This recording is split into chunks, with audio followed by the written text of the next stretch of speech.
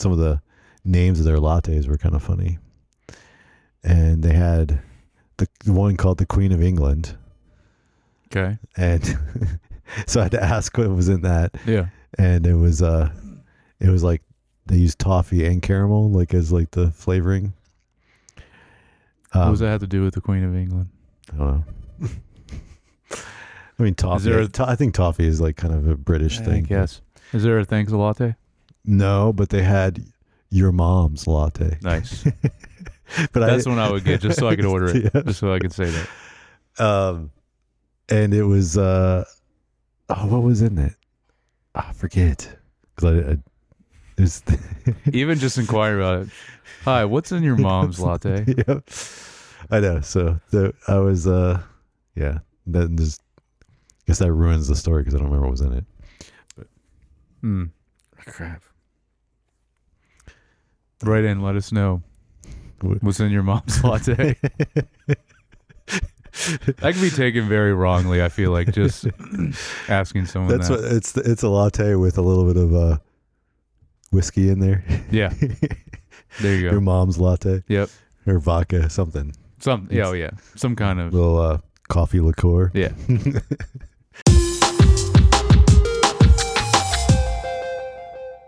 All right, welcome back to Screen Time. I'm your host Josh, and today it's just the bros. My co-host Jared. It's called life. You should try it sometime. I was wondering what you're gonna say. There wasn't much in this one. Oh, there was I was gonna write it down. There was a line that they did say somewhere that I was like, oh, that would have been a good one. And I was hey, you could start with one too. Well, yeah. Even though you're the host, you could still do one. Yeah. Yeah, maybe I will. There was a line. What was the line? Oh, crap. Never mind. I couldn't find anything else in this one. There was something that stood out to me, and I was like, I wonder if Jared will use that one. I was like, that's well, apparently not. You didn't. Anyway, today we are talking about Spectre, 2 James Bond movies in a row. So this was obviously directed by Sam Mendes, the guy we've been covering. Getting close to the end. Yeah. This film came out in 2015. Again, PG-13. And again, basically 2.5 hours is 2 hours and 28 minutes, but it's very close to the last one. Is that the same runtime? The last one was a little bit short. I forget. It might have been like 2:25. Okay. 2 hours and 25 minutes. But I was wondering how long this movie was. But this is like they're very similar, within a few minutes of each other, lengthwise. So here's our synopsis. A cryptic message from James Bond's past sends him on a trail to uncover the existence of a sinister organization named Spectre. With a new threat dawning, Bond learns the terrible truth about the author of all his pain in his most recent missions. All right. What's the budget? Our budget's $245. So another $45 million. Yeah, more. It was 200, right, for Skyball? Yep. And I also went back because we talked about this. So, Road to Perdition was the most. It was like 90 million. Mm-hmm. And then Jarhead was like 75, so it was close. Okay. Everything else was way less. Yeah. So those two were the closest to anything close to what these movies were. But they were still both under 100. And then you got 200 and then basically almost 250 for this one. Yeah, I mean, I don't think there really probably ever is a low budget for a Bond movie, you know. Even back in the day, they probably were still pretty big. Yeah, because I mean, one of the reasons because all the action is obviously, but then they shoot in locations all over the world all the time, and that just adds that's a cost. Lot. Yeah. All right, so same writers as last time, but I think I mentioned last time basically these set of guys kind of wrote all the Daniel Craig stuff. So we got a new cinematographer. This guy's awesome. Yeah. Have you? I wanted to ask you. Have you heard this guy before? This guy's a big deal now. I know, but not. But like, because then he had done. So before this, he had done Interstellar with Christopher Nolan. But then after that, then he also did Dunkirk, Tenet, Nope, and Oppenheimer. Yep. So, I wrote those all down because I wanted to. Yeah. So he definitely. Crazy. Kind of hit that stride. I also looked up why, I was like curious why Roger Deakins didn't, because Roger Deakins did so many movies with Sam Mendes, including Skyfall. And he just said he thought he didn't have any new stuff to take or new ideas to give to James Bond, and then also thought it was a good opportunity to let someone else try something. So that's kind of why he turned down, because he actually, Sam Mendes asked him originally to do it first. I figured, yeah, because then he had Thomas Newman do the music again. Mm-hmm. So, Hoyte van Hoytema. Yes, Hoyte van Hoytema. That's right. We never said his name. Yeah, Hoyte van Hoytema. Yeah, I think he's he's Swedish or Danish. I don't know. I looked him up. But yes, I mean the stuff it was still very beautiful stuff. In this. Well, think about all those movies. I know you haven't seen Nope, which we have Jordan Peele on the list for directors. Yeah. To go through, because that movie is great. But all the rest of them, I guess you haven't seen Oppenheimer. I haven't watched Oppenheimer yet, but I watched like half of it because it's 3 hours. But I've seen those other movies and some of them several times, and yes, they're all very, very pretty. And especially with Nolan, because I just saw behind the scenes for Oppenheimer. The thing he has to lug around because they're doing the cartridges. They're what was it? They were talking about. It's all film. Yeah, he's still shooting in film. Are they doing the IMAX stuff? Yes. Yeah, those cameras are huge. They special made for the black and white scenes in Oppenheimer, like a special that apparently they don't do anymore. Well, I guess they probably don't do. I guess they probably regular film. They still produce a decent amount, right? There's still a lot of films that are a lot of movies shot on film. Yeah, it's kind of like I always think of it as like Polaroids, because Claudia has a lot of Polaroid cameras, and buying Polaroid film is pretty expensive now, but it's not as mass produced as it used to be at one time. Yeah. But anyway, it's just crazy. I saw behind the scenes, and the thing he's carrying around constantly is massive. It's insane. Yeah, and we'll get to some of that stuff. We can get there later. I was just wondering if you heard of this guy, because I wanted to ask you about. I was not aware of his name. No, I mean obviously I've seen it. I'm familiar with films, I'm familiar with his work. Some of his other films, but I hadn't looked him up before, and so it was not. He just now seems like he's going to be high on the list of cinematographers now going forward. He probably already was a little bit, but especially after Oppenheimer. Well, I think because he might win an Oscar for it. Yeah, right, because it's nominated for. I didn't look that up. Did he win anything yet? I didn't look at him specifically. Okay. He might have already. Yeah, you might have. Because I mean, some of the other movies already on that list are. Man, and even Tenet was insane. What he had to do for that too is just crazy. Yeah. So we covered it. So yeah, 245 million for, and then there was this one Oscar. Okay. For again best original song, just like Skyfall did. Okay. But this is obviously a different song. It's Sam Smith for Writings on the Wall, and last time it won for music. Like the other one also won for sound editing, and then the best original song. So yeah. Obviously a lot of crossover here on the cast. Yep. Daniel Craig again. We have Christoph Waltz as Blofeld, and then Leah Sudol, as Madeline, and then of course Ralph Fiennes again as M. We have Monica Bellucci as Lucia, and then Ben Whishaw as Q, Naomi Harris as Moneypenny. We have Dave Bautista as Hanks, and then Andrew Scott as C. And then Roy Kinner as Tanner again. Mm-hmm. So half of those are half of those. Yeah, we got a couple new ones. Yeah, and then a handful of new ones. All right, so the cast real quick. I didn't have anyone else, but I just wanted to shout out both. Andrew Scott first, because now he's since then has gotten way bigger because of Fleabag. That was. Even though he was great in the Sherlock show, I think is what else he was in. Was he? And that was probably around that time, right? 2015. Yeah, or before that. Yeah, maybe before that even. He was really good in that too. He's been on, I believe he was in at least one episode of Black Mirror. But now, even Claudia's like, oh yeah, he's the hot priest. That's what everyone calls him now. Yeah, because that's what he was. Fleabag, yeah. But no, he's a great actor though. And he was really good in Fleabag. Yeah, he doesn't have a lot to do in this. I mean, he does. He didn't. Yeah, a little bit at the end, but yeah. I would say this is not his best performance. I mean, they didn't give it. I mean, not they much didn't to work give. with. Yeah, he didn't have that much. But I wanted to shout out Lea Seydoux because she is. Well, she's great in this, but she now does a lot with video games because she's in now 2 of Hideo Kojima's games, which I'm sure he's someone you actually are familiar with in the video game world because he did all of Metal Gear. Okay. Yeah, and now he's doing Death Stranding. So Lea Seydoux was in Death Stranding, which is one of Kojima's newest games, and then she's in Death Stranding 2, which is about to come out. I don't know that I've seen her in any other movies, or no. I don't think I've seen her in anything else. Yeah, I don't think I have either. Probably a lot of French films. Yeah. And then Christoph Waltz. Yeah, he's a big Blofeld is. I mean, I think it's great casting for that. Because I mean, that was a role. There was a Blofeld, obviously, in the older movies. Yes. And and Dave Bautista. Yeah. Great as a henchman.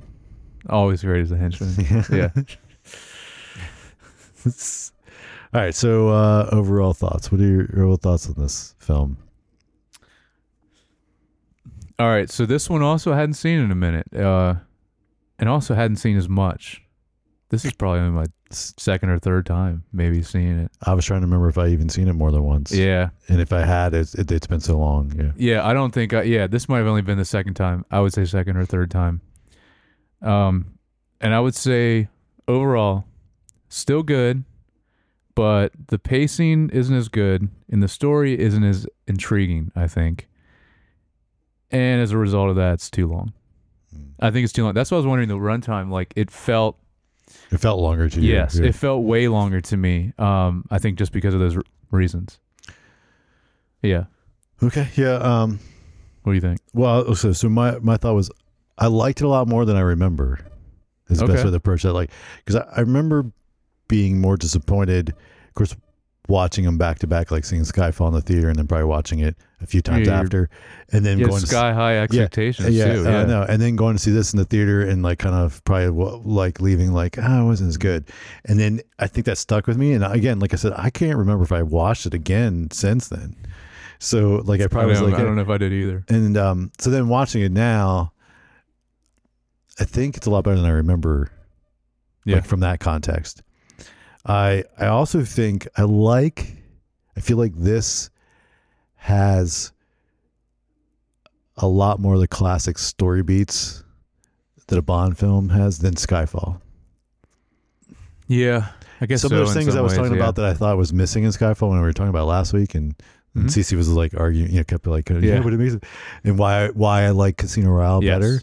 Yeah, this has those things, so it has like the DNA of those things. Some of those things I would say, not everything, because again, like what I was mentioning, Skyfall, nothing to do with like a lot of the tropes. Obviously, he still orders a drink, those kind of things, but no card game, no like scene like that again. No, I know. Which I was surprised. There's no card game, right? And even the car stuff, not as much either until the end. There's an awesome car chase, but I'm talking about a specific Bond car, Right, but he does get a car with some things. True. Yeah. And then he also there's like some. So I think there was a little more gadgety stuff in there. Not as much as the old ones. No. He does get a new car. I mean, he kind of has to steal it, but right. Yeah. But I think the mountaintop ski, like, I mean, even though it wasn't on skis, but the snow mountaintop like facility, like that's classic. For sure. Yeah. Of course, then he goes from desert. He goes there's the different just the kind of different locations.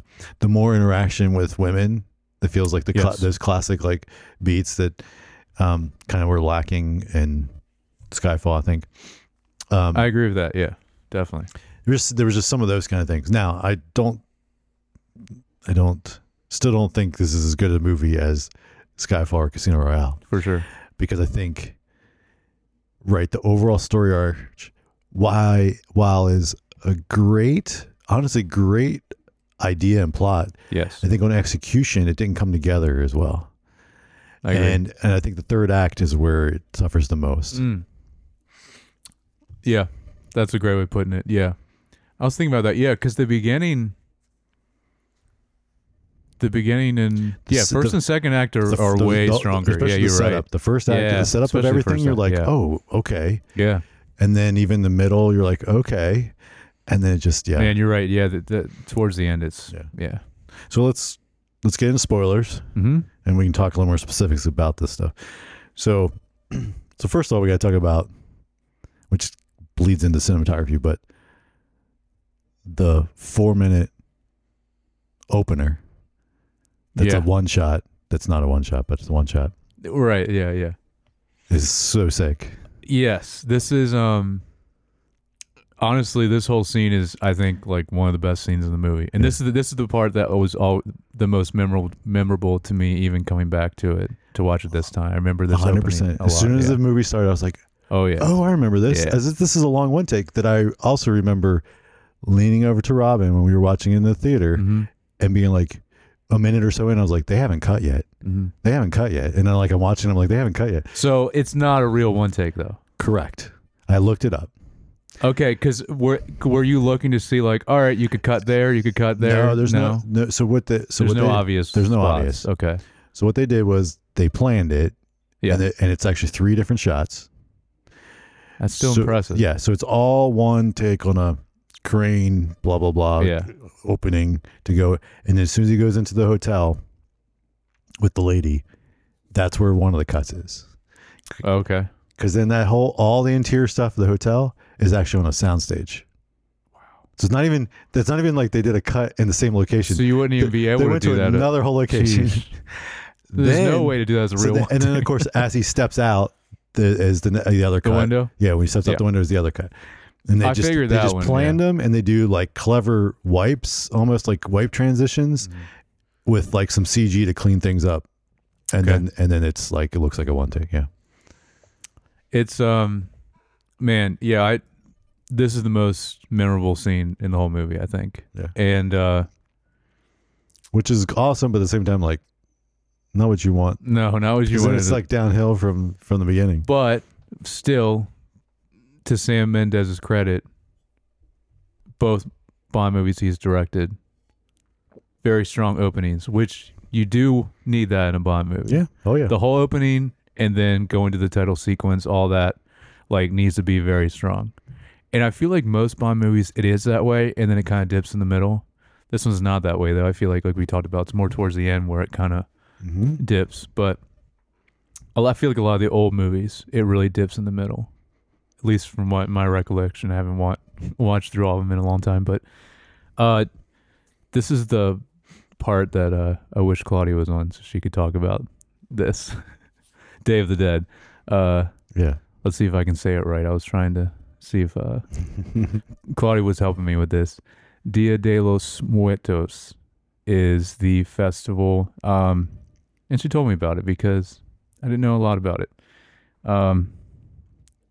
Mexican holiday, but it's technically, when I looked it up, it's all Spanish cultures do celebrate in some way a little bit differently. Well, actually, I guess you would. They do this a lot in Coco. Yeah, right. That's the movie that. Yeah, Coco is like all built around. A lot of that. Yeah. And it's just where they celebrate all their deceased ancestors, and it's basically last 3 days, starts on Halloween, and 3-day thing. But I love that they do this in this movie, and it's just it's a very strong opening, and I mean the whole festival itself is just really great. I wonder if did they actually shoot it, and because there's no way they didn't just stage all this. Like, do you think they actually just filmed it when it was happening anyway? I don't know. I wonder. I do know. There's a lot of people. I do know too. they were doing a lot of planning. I do know that the cinematographer was talking about how everything they shot in Mexico, they tried to shoot when it was overcast because they wanted the lighting to feel a certain way versus later when there's in some other areas that have similar color palettes so it'd feel different, more sunny there. So they wanted that stuff to feel a little bit more like dark and gloomy, even though it's hot and like warm temperature. So they kind of go for like a little warmer orangish palette to kind of feel that, but they also didn't want it to seem, they wanted it to seem different. So also the other thing I just want to mention is I just love the costuming in this opening. Like even what Bond and the woman is wearing is just awesome. Yeah. Also Claudia's like, we need to do that as a Halloween costume. I was like, that's a good idea. That'd be couple's sick. costume. Yeah, that'd be sick. So then we go into the opening title sequence and the song. So just, what do you think of that? What did you think of that? So the title sequence, I think which I'll talk more about when we do score, but I think the music of the song is so good. And I think the title sequence, everything that's happening visually, I think is better than Skyfall. I don't like Sam Smith's vocals really on the song. That's my only downside to it. But I honestly, even with like what they do with the octopus, a lot of the visuals I think are better than the Skyfall opening. I think it is more memorable. We were talking about that with Skyfall. I don't think the visuals as much in Skyfall. But that song though in Skyfall I think is better. I like the Skyfall song better. Mm-hmm. Yeah. What about you? With the I think it was, to me it was like a mix. There's stuff in there I thought was cool, and then there's other stuff I was kind of like, okay, but especially the transition bothered me because it looked a little cheesy when it goes from the ring that and then it was a little felt a little low budget, I guess the best way to put it. In that, so like that was like started off on the, but then like watching it, and then so it's like started off kind of, I guess, on a downer for me because that transition seemed a little below budget, and then the song, I'm like, yeah, I don't like the song as much, but then later, like some of the sequence and the cool stuff, and I liked how they integrated stuff from like previous, because then of course that correlates later to I think a lot of the openers do this where they kind of spoil stuff. Yeah. if you know, but it's not a spoiler because it's like not obvious until you've seen. They do a lot of foreshadowing though. Yes, yeah. And so, so I thought that was cool. But yeah.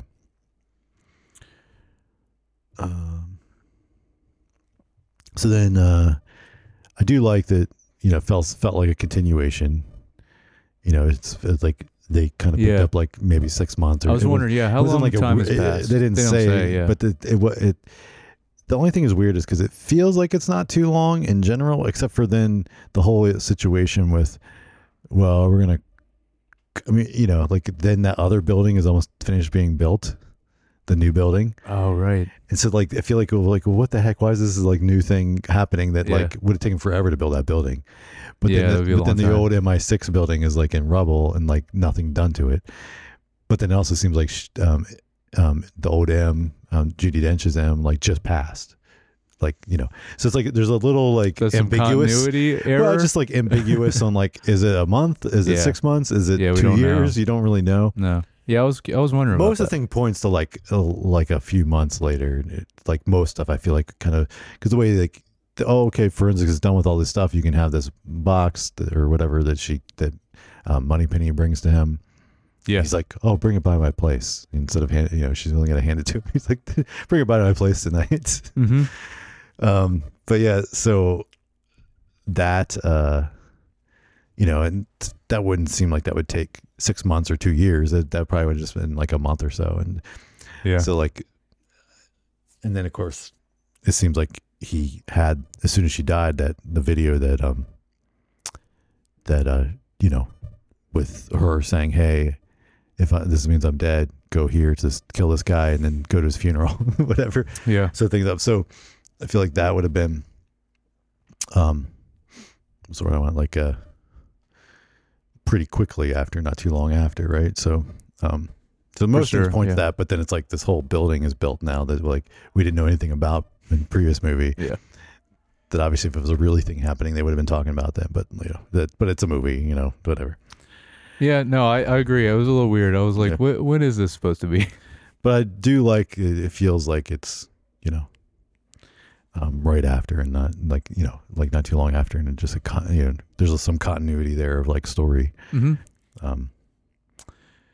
And then I just kind of, I think we talked about a little bit earlier, but like has some of the classic things. The other thing that also felt like more classic Bond was like the little like goofy moments, like even in that opening where like then the building starts crashing and then he lands in the like little couch. The couch, yeah. And those are, I mean, to me, like that's Bond too. It like, is, for even sure. though it's so cheesy. Yes. It's like, but it's no, you have to have that. Yeah, you have to, and yeah. I feel like Skyfall didn't have that either. There wasn't as much. And there's a little bit more of that in this too, where there's just like those little cheesy moments, even with him, like the lines with like, I'll just come by my place tonight and bring it by my place tonight, and then like, just I felt like this had a little more of that I was kind of enjoyed. No, it definitely did. Yeah.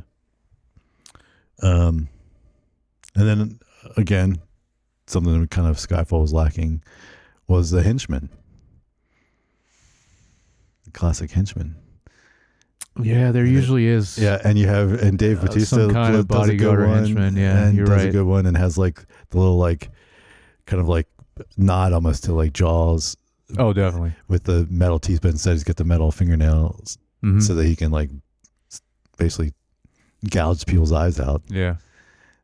Yeah, because even Henchman, it's like, Jaws is like number one you always think of. Mm-hmm. And then but there's the odd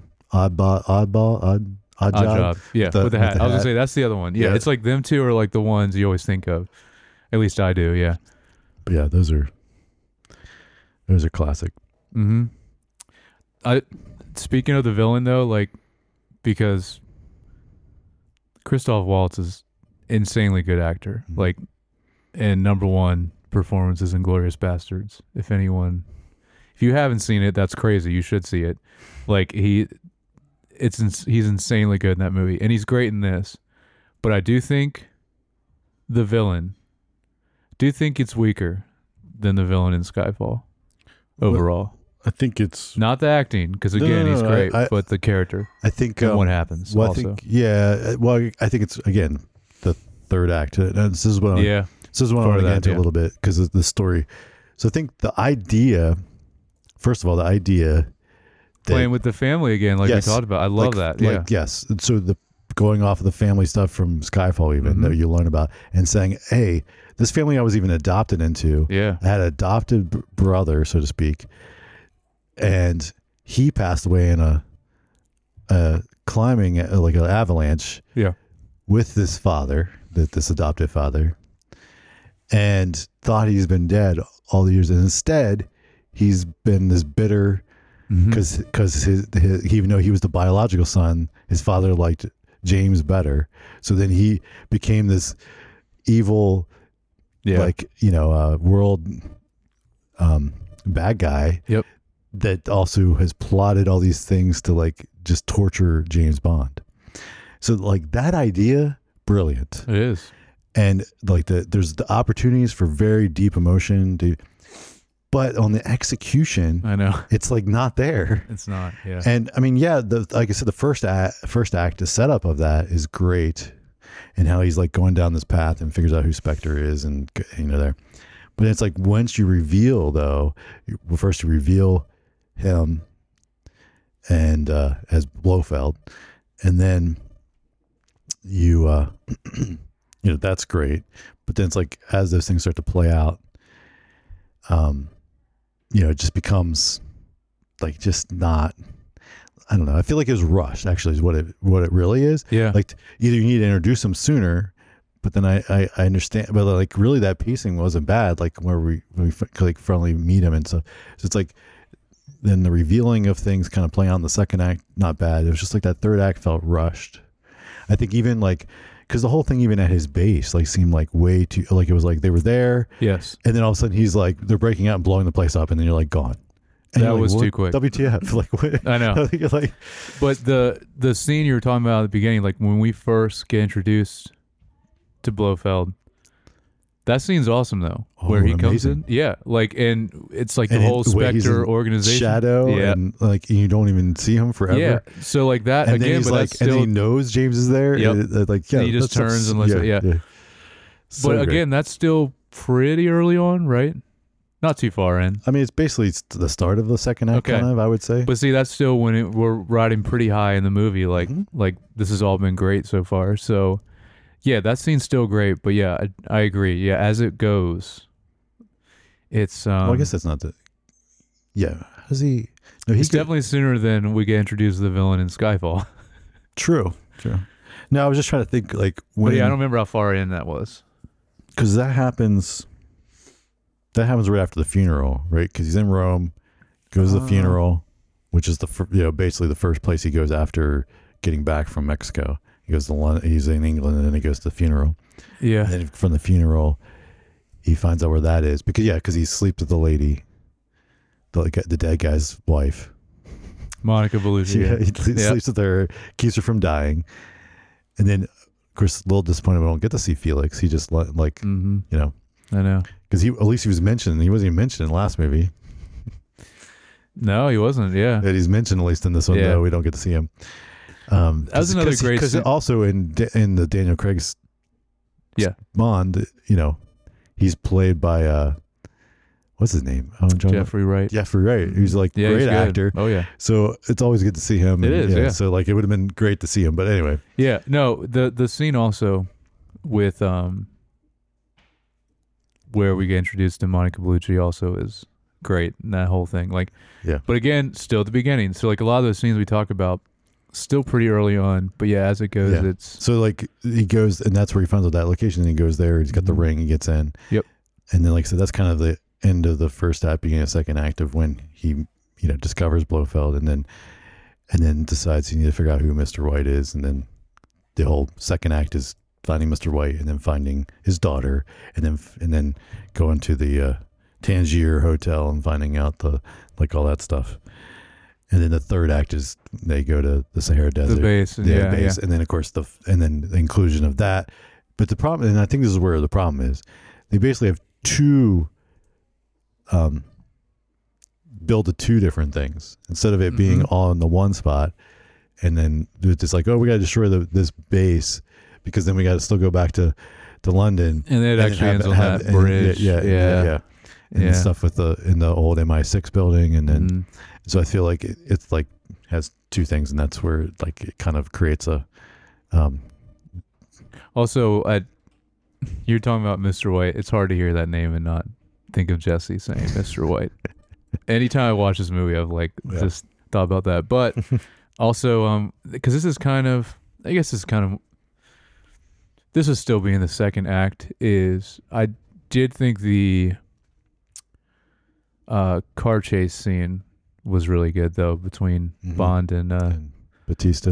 Yeah, do they ever say his name? I don't even know. It's Hanks. It's Hanks. I definitely never heard anyone say that. Yeah, but it's just in the IMDb. But you're right. Like that's the only reason why I know because Okay. Yeah, I thought that was great, but I did want to mention one thing, and this is really it for the rest of my notes. But one thing I think they do really well in this movie is with scenes where Bond is meeting certain people, and the interactions are really good. So the two examples are when Bond meets Mr. White in Austria. I think that scene's great. Mm-hmm. I said especially when Mr. White slides the Spectre ring. You see all the dust collecting. I thought that was so cool how they did that. And then so just their interaction back and forth is great. But then the other introduction that I thought they did really well is Bond and Madeline Swan when they meet. What is that location in the snow? It's also Austria. Is that still Austria? Yeah. Okay, I thought so. Their exchange back and forth is great, and I like how specifically they're basically redirecting each other's questions, like that whole. Well, and I love the question. Like the questions he let off. She's like, "There's a few things you left off the questionnaire," and then like all those are beautifully handpicked things, so that they create a nice. It's good writing. Yeah, it's basically. Yeah. Yeah. So like those two interactions mainly because And you'll love a good suspense on the cable cars. Oh, yeah. It's classic Bond stuff too. Yeah. No, you're right. All that, especially in the snow, is a good point. Like that is very classic Bond. Like all the stuff that happens in that at that point. Yeah, even the lift and everything. Yeah. Yeah, and then the chase scene there. Yep. He's like in a plane chasing them in cars, and then ends up. Yeah, it would just great. be like another Bond movie. Be what? It's like a snowmobile, I think, right? There's one snowmobile. There's ones where he's on skis. Yeah, ski. Yeah, you're right. Yeah, there's a lot of them. Yeah. Yeah, it's classic. You can see the terrible I don't know, green screen or whatever, the Roger Moore going down skis. No, honestly, one of the worst. I saw it recently. I think it was just because it was going around. I think I don't know. I think it was on YouTube where I saw it. It was in one of the Pierce Brosnan Bond movies, not GoldenEye, obviously. Where he's like in water. He's like, I think he still has his parachute on, but he's in water or something and like landing or something. I think it looks even worse than like some of the old Bond movies. I'm like, wow, this is really bad. Yeah. Just the background and how he's moving. I'm like, geez.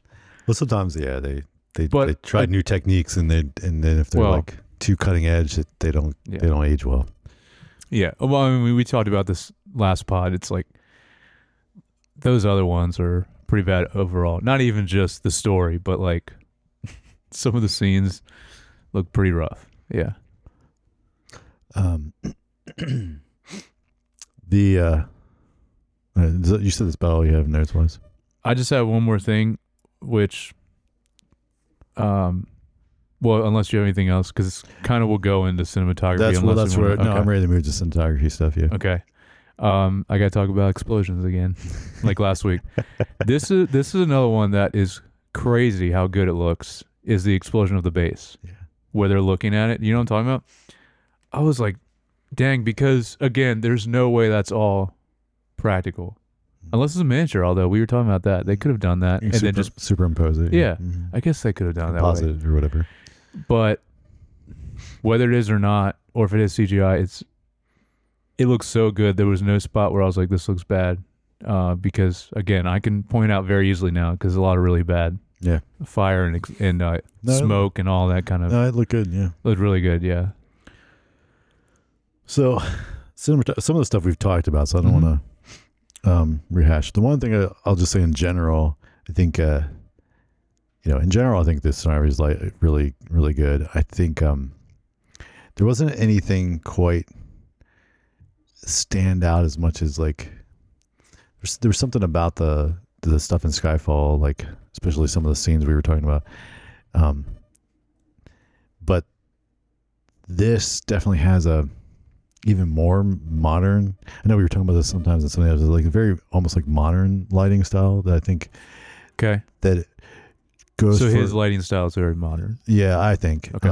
Where it's like very, but also very naturally motivated light, without a lot of other balancing stuff to fill. Like there's not a lot of like there's like so you have your key light, which is always like where the main light is coming from, right? Mm-hmm. And so that in most of these scenes is very like just naturally motivated, which means like it's kind of coming from a window or something that just makes sense to have light, right? Right. But then sometimes you'll have to like allow the subject to stand out a little bit more from the background. You'll have what they call hair light, right? Which we have them on us right now, like the lights that we use off to the side off camera. But they, and you'll still try to do it so it's motivated. It might come from a lamp or something else in the scene, right? Okay. And then you also have fill light, which is like if you're talking about hitting a face, the key light's the brighter side. The fill light sometimes will like so that it's not all shadow on the opposite side. Okay. Okay. And this, a lot of times, I wasn't like watching, but like I feel like there was like no fill, which is definitely a more modern style of doing it. Mainly because you can get away with it because of how TVs are now. TVs and just the post-production process and okay. I mean, he was shooting on film, but even like the quality of the key lights that you have to work with, and just like there's so so much more techniques used now than I think than before with like diffusion, and it's just like a iteration of the style, right? And so it's a lot more soft. I don't say just soft, but like just subtle is probably a better word. Subtle key light that feels very just natural, and then it isn't always perfect, if that makes better sense. Yeah. But then it feels a little bit more organic and real. Well, I wanted to ask you, with this cinematographer in general, does this guy have, well, I guess you kind of went into it a little bit. Does this guy have a specific style? I know you said the kind of more modern thing, but did you notice anything? I mean, especially watching, well, I guess I don't know how long it's been since you've watched his other. That's what I was going to say. I've seen some of his other Dunkirk, films, Tenet. but it's been a while since I've watched them. And Well, Tenet, I guess you haven't watched since 2020, right? You watched it. correct. I've not watched it since I saw it in the theater. Yeah. Yes. That is actually correct. But I'll definitely be keeping an eye on it a little bit more now that I'm aware who he is in some of his other films. And again, well, once you watch Oppenheimer, I mean, that's just a spectacle on every level, like just audio, visual, audio, everything.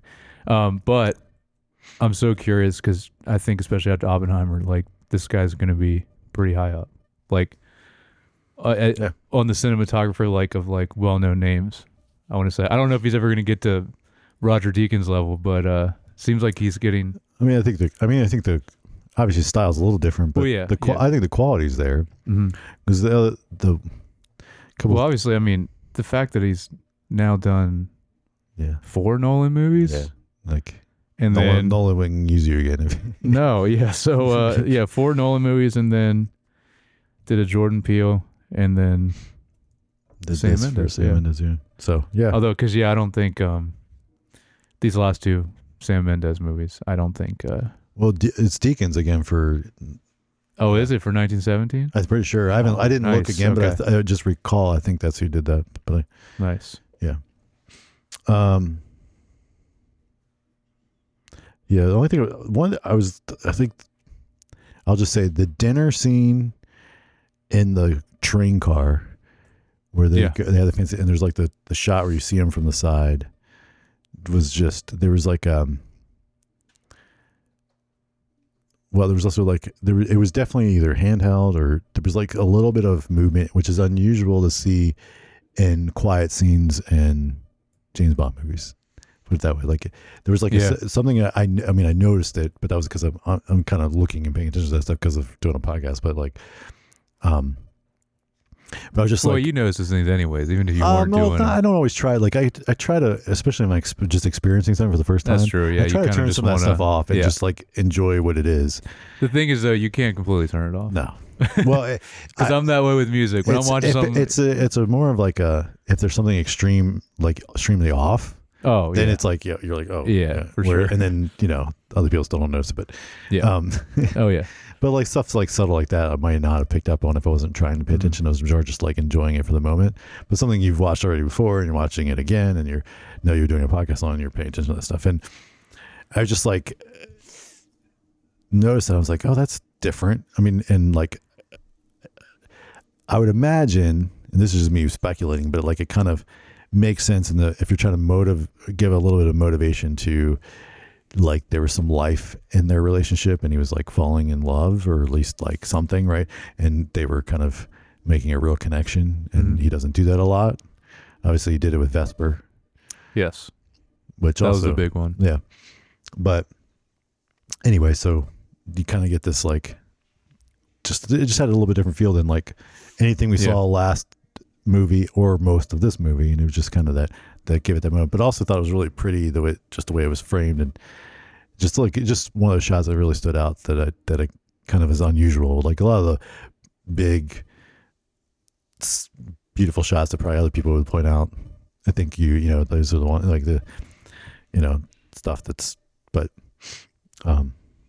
anyway, when you're talking about that, it made me think of, so when they're at, I don't know, we'll call it Blofeld's base, whatever, in the desert. One thing I was like, because a lot of these Bond movies, well, the old ones too, there's going to be some cheesy lines or dialogue, and there still sometimes is. I mean, it kind of goes along with the Bond thing anyways. But when Madeline Swan. And this is before she even he's getting his he's strapped into the, and before she even knows like to grab the watch from him, she's like, "Oh, I love you." Like they've known each other maybe 2 days. Yeah. Maybe 3. Yeah. It hasn't even been. Yeah, I don't know. Just stuff like that, which again, I mean, a lot of the old Bond movies, I guess that usually would still. But I was just okay, because she doesn't seem like a typical Bond girl. Like she seems like she's a little more capable and smart when it comes to. Well, she already knew how to handle a gun. He started. Well, yeah, that's another thing. Yeah, so she's very familiar with all that. Like it's just you grew up with your father. That's like a yeah. But because again, and it would make sense though if she was like saying that and going along with it. If she already knew this was the plan, she's trying to like distract, right? But that was before all that, so that's why I was like, this is kind of weird that she's saying this now. Cheesy lines. Yeah. Anyway, but that just made me think of that. Yeah, there's I think there's a lot of little touches that are nice. Like I like when they got there, there's a picture of him and his adopted dad and brother. That was cool. That's and then on hers there's a picture the same picture of her with her dad when she was little, and then of course there's already a dress there for her to wear. Mm-hmm. Like little things like that I think are nice touches that have very. I did like also. There's another thing that reminded me when Bond and her are walking into the room with the meteorite. Mm-hmm. Yeah, and you see the wide shot. Mm-hmm. You immediately can kind of see him. Mm-hmm.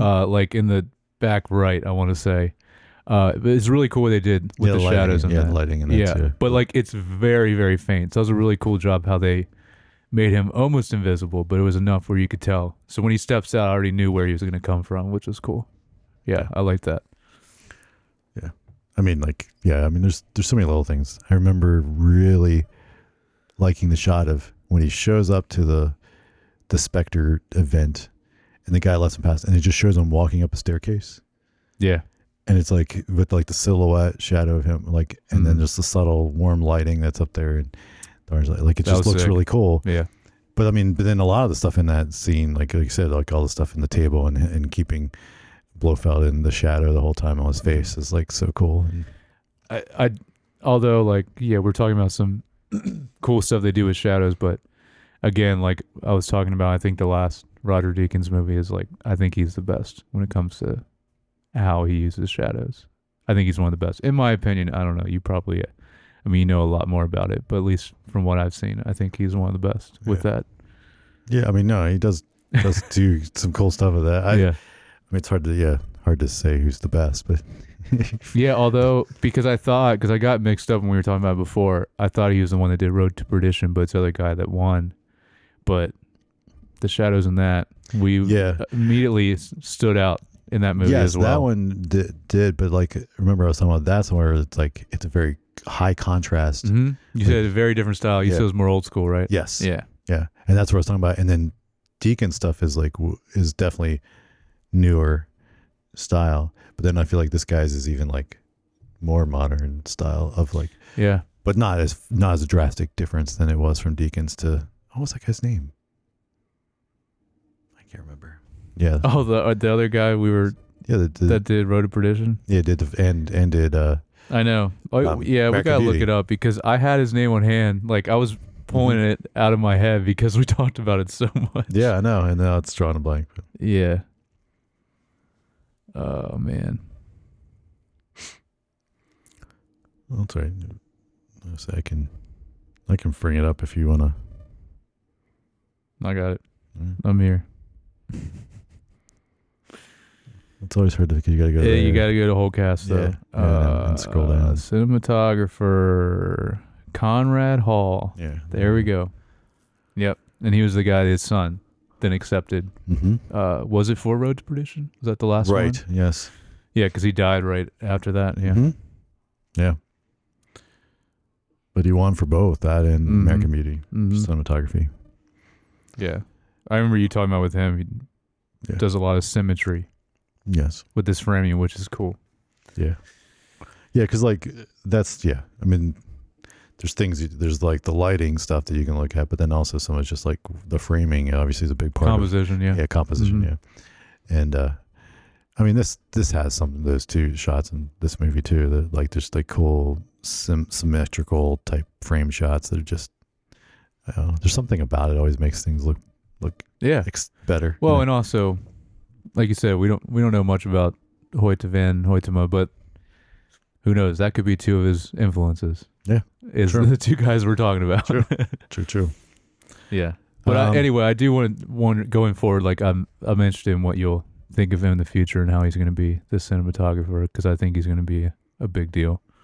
Moving forward, he kind of probably already is, but at this point. But yeah, you're right. Yeah, just doing 4 Nolan movies. Yeah, doing 4 Nolan movies. It's like, yeah that's crazy already. Yeah. Okay. So score. Anything you want to talk about the score beyond? Well, music we talked about earlier. I do like the because I was mentioning with the main song, "Writing on the Wall," the music for it, which I'm wondering if Thomas Newman actually wrote that music, because he brings it back at a really good point in the movie when Bond and Madeline Swan actually finally do get together. Let's say it that way. Yeah. And I love that opening. So that opening, it's the same opening intro as the song. And I love the style of it. It's very old school Hollywood string style, like very high pitched string, octave style melody, and I love that anyway. In any kind of film, I mean, that's why they use it a lot in Bond. It's done a lot in Bond since from the beginning, but I like how they bring it back in that part of the movie. The only thing besides that, with this one, I notice more not Thomas Newman's style, like where you talk about like his the different specific melodies that he likes to kind of go to, or his own style. But I would say it's still a Thomas Newman signature is the really soft piano with the I'd call it the long reverb tail on it, because he did that in basically every movie of this. Like, I think of honestly Revolutionary Road the most, because a lot of piano in that, but I heard a lot more in this one, which always sounds great. You can use that in almost any style movie, really. But so I like that was in this one more, because it wasn't in much in Skyfall. True. Yeah. So, but besides that though, overall I didn't like the score as much as Skyfall. It wasn't as memorable. Yeah, I agree. I don't know what. Yeah, I agree. They I think you. It's like the only thing I was gonna. There was like one little other note I just remember, like when they do the intro with the bullet, I mean the barrel, like no, you're right, and it does the like classic. It didn't do the like last bit of it. I don't know how to explain it other than like this is like where they kind of move it. You're talking about the music. Okay, sorry. Like the way it does that, like it left that part out. It did, yeah. And I was like, where? I know. It is weird. Well, speaking of that, so the other thing, because this kind of goes into what I was talking about last pod with the signature Bond theme that's played on the electric guitar, right? So that's not in this movie till the very end. But what I like about it in this time is even the drums, the horns, everything about it, it was like the original. I don't know if you noticed that at the very end when he's he's in the car. I was like, wow, this is weird. So it wasn't a newer version at all. Like everything, they just put the recording in of the old version of it, which was interesting because I was then also listening to what I was talking about with how he's playing that guitar line, and I was like, nope, this is definitely the old one because it was different. Yeah. So I mean, it's cool. It's always cool to go back to that. Yeah, yeah. It's like, why not? Very nostalgic Oh, for yeah. anybody that likes James Yeah. Bond. I was surprised it wasn't in any other part of the movie, though. Yeah. Yeah. Yeah, it wasn't used as much. Mm-mm. Yeah. Yeah, that's it. So then overall theme messaging in this film. You want to go first? Yeah, I mean, I guess there's stuff in there about, there's like Big Brother stuff, like not a good idea. I think. Yeah. I think it like that's really the only thing I had. Yeah. Kind of the like analog is still useful, so to speak, very useful. And I mean, obviously like, the line that, basically M has about when he's talking about like, a license to kill is also a license not to kill. Yeah, that's a good line. That stuff at the end. And like, I think that's where it's like that there's they're kind of making the point of like, if you're executing someone from a drone, like you're so disconnected from the human that you're killing that you're not making this decision with as on much a human level, at a human level that you would if you had to kill someone in person. And I think that was a really good point, and I think that's kind of the bigger message that they have in here. That is, I mean, obviously it's the James Bond movie. It's not supposed to. No, but that's supposed to. But I think there is that in there. That's the only thing I had written down is trusting in technology over people. Yeah, and replacing human 00 agents with drones. Yeah, that's not good. Not good idea. No. Nope. And this is 2015. Yeah. And we got a lot more of that almost now. 10 years later. Yeah. 9 years later. Yeah, we got a lot more of that now. Yeah. And of course it would have been written. I mean, it came out in 2015. Technically it was made. So it's basically been. Probably wrote 10 years basically ago. 10 years since it was, but probably even longer. True. But, so yeah. All right. A little bit of trivia. Mm-hmm. So it says, following the success of,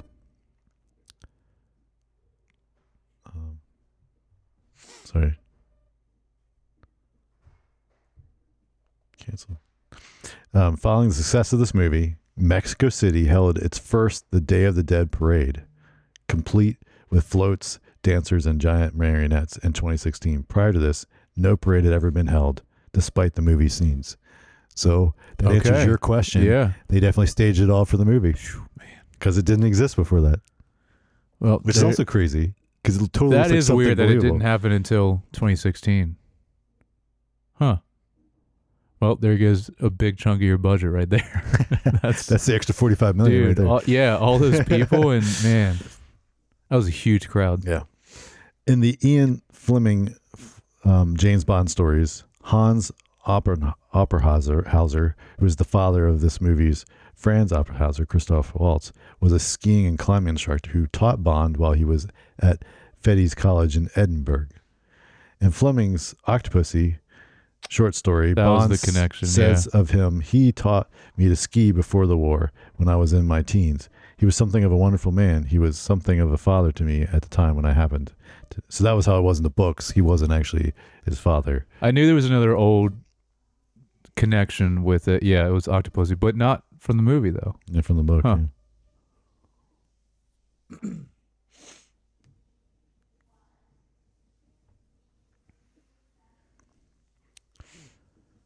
So is there not as much good stuff in this one? No, I was just saying, so Daniel Craig said it was getting harder and harder to get his fit for the shirtless scenes as James Bond in the age of 47. Oh, yeah. Yes, I've been working out for 6 months. I work myself to death to get fit. No secret method involved, just sheer hard grit. It's getting harder, I will admit, but such is life. I'll keep going as long as I'm physically able. He's not... It is interesting how you see him as the movies go. You see him less shirtless. Yeah. Yes. Because like the famous him walking out in the Speedo in the water is... Yeah, which is like a recreation of the shot from Dr. No with Sean Connery. And that was that Casino Royale? Yes. Yeah. So yeah, obviously the first one he was in. Yeah. They're like, we're doing it now because younger. yeah. In order to do the London scene involving low-flying helicopters. The production had to send out 11,000 letters to residents and businesses that fell within the fly zone. Wow. Yeah. It's just the stuff you don't think about, the logistics of just doing. Reportedly, Christopher Nolan was being seriously considered to direct this movie until Sir Sam Mendes decided to come back for another movie. Associate producer Greg Wilson said Christopher Nolan would be a dream choice for a future Bond director. We would, of course, be interested to have a discussion with him. We would like to do the same type of movie. It would be a dream to be with Nolan, but we always have an open mind when it comes to directors. Nice. Yeah, we were just talking about think this. That might, yeah. Yeah. What was the other person? Oh, So here it is. This is the first James Bond movie not to feature the iconic trumpet playing of Derek Watkins since Dr. No. It's crazy. So it wasn't in Dr. No, the first one, but it was actually in the rest of the films until this one. Man. Yeah, the other director we talked about. Oh, because it was after we did Last Night in Soho. Yeah. We said, because there's a lot of Bond reference in that, and even the time period. Well, we even see Thunderball in the matinee. So I think we were also saying, like, even though he likes to do a lot of funny stuff, which you can obviously do a little bit of Bond humor, I think we were talking about, like, he probably wants to take a shot at it. I'm sure. I think he could handle it. Yeah. Because between that and Baby Driver. Right, that's true, yeah. I think those are two more serious movies. Yeah. Like, I think there's stuff there that he could handle it. Yeah.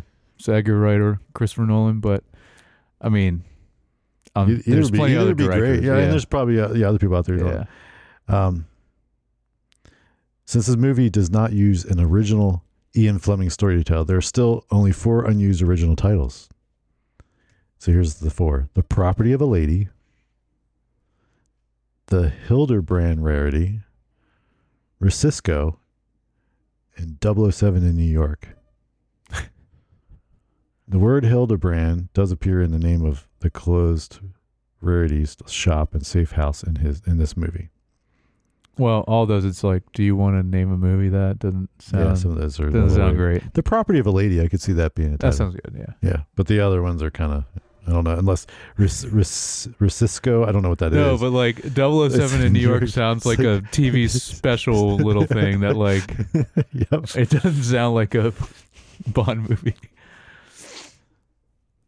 It's like a documentary. 007 in New York. Traveling show.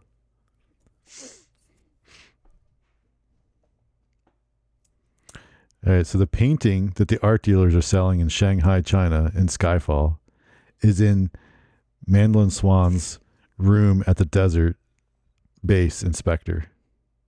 Oh, I didn't. It's on the wall left her as she looks at the dress. That's funny. Nice. So Monica Bellucci previously auditioned for a Bond girl role prior to being cast in this movie. In 1997, in an interview with Playboy magazine, former James Bond Pierce Brosnan said that Bellucci had screen tested for one of the 2 leading Bond girl roles as Paris Carver in Tomorrow Never Dies.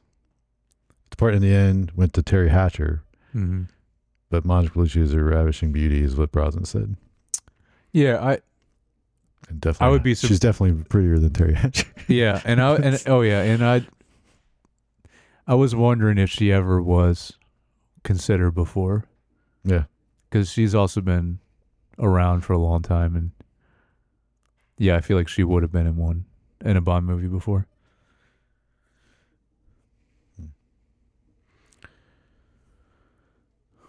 All right. Gary Oldman was approached for the role of Franz Oppenheimer and Stavro Blofeld, but he was unwilling to commit to 6 months production worldwide. So it's just funny because then he's in the Slow Horses. Yeah, I mean, he's another actor. He can do anything. Yeah. So like it could, yeah. But it does make sense though. Like, well, I mean, it's his adopted brother, so it's like they don't have to be, but they should have been close in age. Yeah, but also like Christoph Waltz, like, I mean, and Daniel Craig, they look similar, even though they're, so like that's cool that they did that, even though. So the only they're not by blood. Other thing I wanted to say, that I forgot to mention is, what I would say is, I hope that's not the end of Blofeld. Like, he gets captured, obviously, at the end of this movie, but I think it was, I don't know, I just loved that story arc where he was reoccurring, like, and you knew he was there. Yep. And I guess there were Roger Moore movies. Yeah, I can't remember. I think there was Roger Moore movies that he was in. I think. Yeah, maybe I'm wrong. I can't remember, but it's definitely it was either his or Connery movies. But like where he's, and they kind of do that here with this, where it's like theoretically they're retroactively saying he was seeing all the stuff that's happened to Daniel Craig, basically. So theoretically, Casino Royale, the bad guy in that, the bad guy in Quantum of Solace, and then of course the bad guy in Skyfall were all working for Spectre organization, but they're kind of trying to retrofit that in there. So I don't know, but now you got to watch. No Time to Die. I do. No Time to Die is. I'm gonna watch it, and we'll talk about on the screen time at least. You can mention it. I always mention movies if I've watched them. In the TV one where we talk about what we've been watching. But because I know both Claudia and I would love to hear what you think of that movie. I want to watch it now. I mean, because I never got around to watching it in the theater, and it'd be good going to it fresh right from this. Yeah, just to feel like right after the other two. Yeah. Any last thoughts on this movie? Nope. And we don't need to do like a long thing at the end, even though that was fun last time, predicting the next Bond. But no, we talked about it. I was gonna, if we would have had a different guest, I would have. We would have. But like I think we talked about our thoughts on it last week. So for the guest that we were gonna have on, Evelyn, Claudia's mom, both of them agree with me, Henry Cavill. So there you go. They all. Well, yeah. I mean, I think he'd be great. Number one. I just feel like they. I don't know. I think he would do great, but yes, I mean, you can see it in the Mission Impossible movie. Fallout. Where he's in. Well, there's a specific movie where he basically is playing Bond, the Man from U.N.C.L.E. Did you ever see that? I never saw that movie. I know what you're talking. I mean, I saw the trailer. I know what you're talking about. Yeah, it's basically so like also that's him. He's coming. He's in the Argyle movie coming up. That's so we'll see. Yeah, similar also. Yeah. So we'll see how that plays up. I'm excited for that movie. Looks sick. Me too. Yeah, so then next week we're going to cover 1917. So will I have some special guests? I think we at least one. I think we'll have at least one, maybe two. There might be four of us on that one. Yeah, we'll see. But yeah, otherwise we hope you really enjoyed our conversation about Spectre, and if you haven't already, please like and subscribe on YouTube, or subscribe or follow us on Apple Podcasts or Spotify. And if you tell us your thoughts or, feedback on things, you can email us at feedback@screentimepod.com. Give us your Bond order.